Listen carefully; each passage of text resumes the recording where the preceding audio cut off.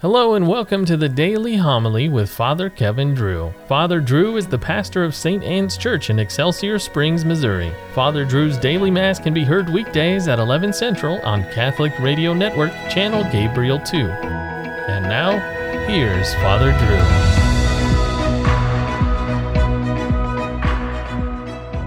Drew. A reading from the book of Numbers. The children of Israel lamented, "Would that we had meat for food. We remember the fish we used to eat without cost in Egypt, and the cucumbers, the melons, the leeks, the onions, and the garlic. But now we are famished. We see nothing before us but this manna." Manna was like coriander seed and had the color of resin. When they had gone about and gathered it up, the people would grind it between millstones or pound it in a mortar, then cook it in a pot and make it into loaves, which tasted like cakes made with oil. At night, when the dew fell upon the camp, the manna also fell. When Moses heard the people, family after family, crying at the entrance of their tents, so that the Lord became very angry, he was grieved. "Why do you treat your servant so badly?" Moses asked the Lord. "Why are you so displeased with me, that you burden me with all this people? Was it I who conceived all this people? Or was it I who gave them birth, that you tell me to carry them at my bosom, like a foster father carrying an infant, to the land you have promised under oath to their fathers? Where can I get meat to give all this people? For they are crying to me, 'Give us meat for our food.' I cannot carry all this people by myself, for they are too heavy for me. If this is the way you will deal with me, then please do me the favor of killing me at once, so that I need no longer face this distress." The word of the Lord. Sing with joy to God our help. My people heard not my voice, and Israel obeyed me not. So I gave them up to the hardness of their hearts. They walked according to their own counsels. If only my people would hear me, and Israel walk in my ways. Quickly would I humble their enemies. Against their foes I would turn my hand.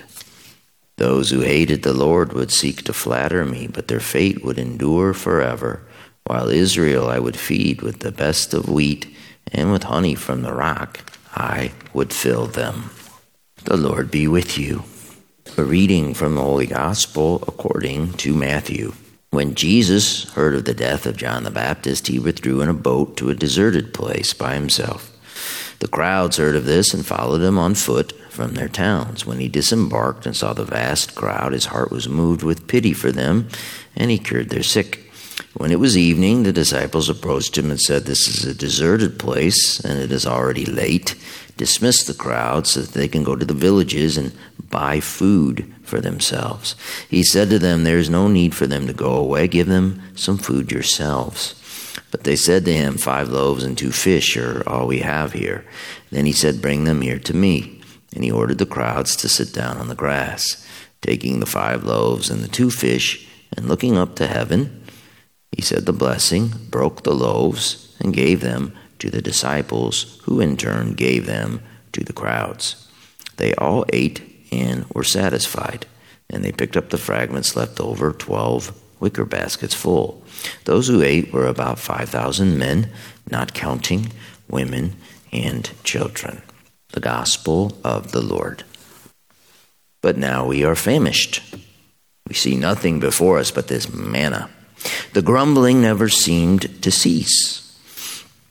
In the book of Exodus, the Israelites were trapped at the Red Sea.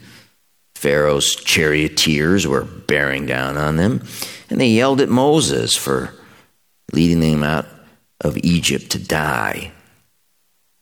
God then split the Red Sea in two, and they made their escape. Afterwards, they praised God during their pilgrimage to the Promised Land. Then the Israelites began to starve out in the wilderness, and God gave them manna, from a Hebrew word that means, "What is this?" And the Israelites were grateful. But in today's passage, the ingratitude returned. They had lost their taste for manna. Sure, God had saved them, but what had he done for them lately? They were ready for a change of menu. This summer at Holy Mass, we have read from the books of Genesis, Exodus, Leviticus, and now the fourth book of the Bible, Numbers. In this book, God has reached his limits with his ungrateful people, and a worn-out Moses had reached his limit as well. Becoming exasperated with God, he cried, "Why are you so displeased with me that you burden me with all this people? Was it I who conceived all this people?"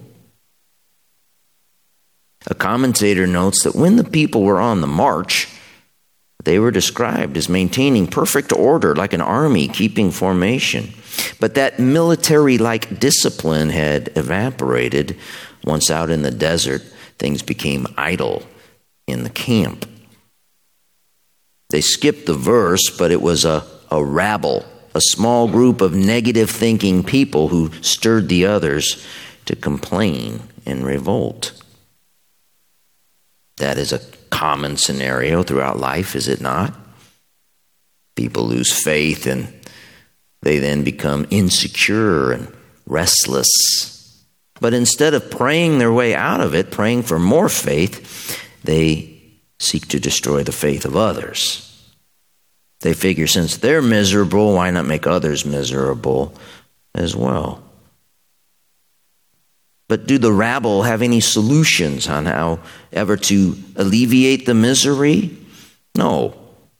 All they have is the cry to turn around and retrace their steps back to Egypt, where, though the food was better, they were slaves.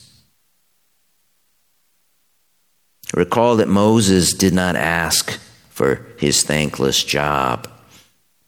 "Where can I get meat to give all this people?" he asked. And Moses added that if God was going to treat him that way, then he should just go ahead and kill him. Christ, the new Moses, had a thankless job. And doing his Father's will, he decided to let his creatures go ahead and kill him. That is where the meat comes from that feeds all his people. Christ, our Passover, has been sacrificed. So let us get on the march to the promised land. Strengthened with this heavenly food, that is Christ's body and blood, we will press on, never retracing our steps back to slavery in Egypt.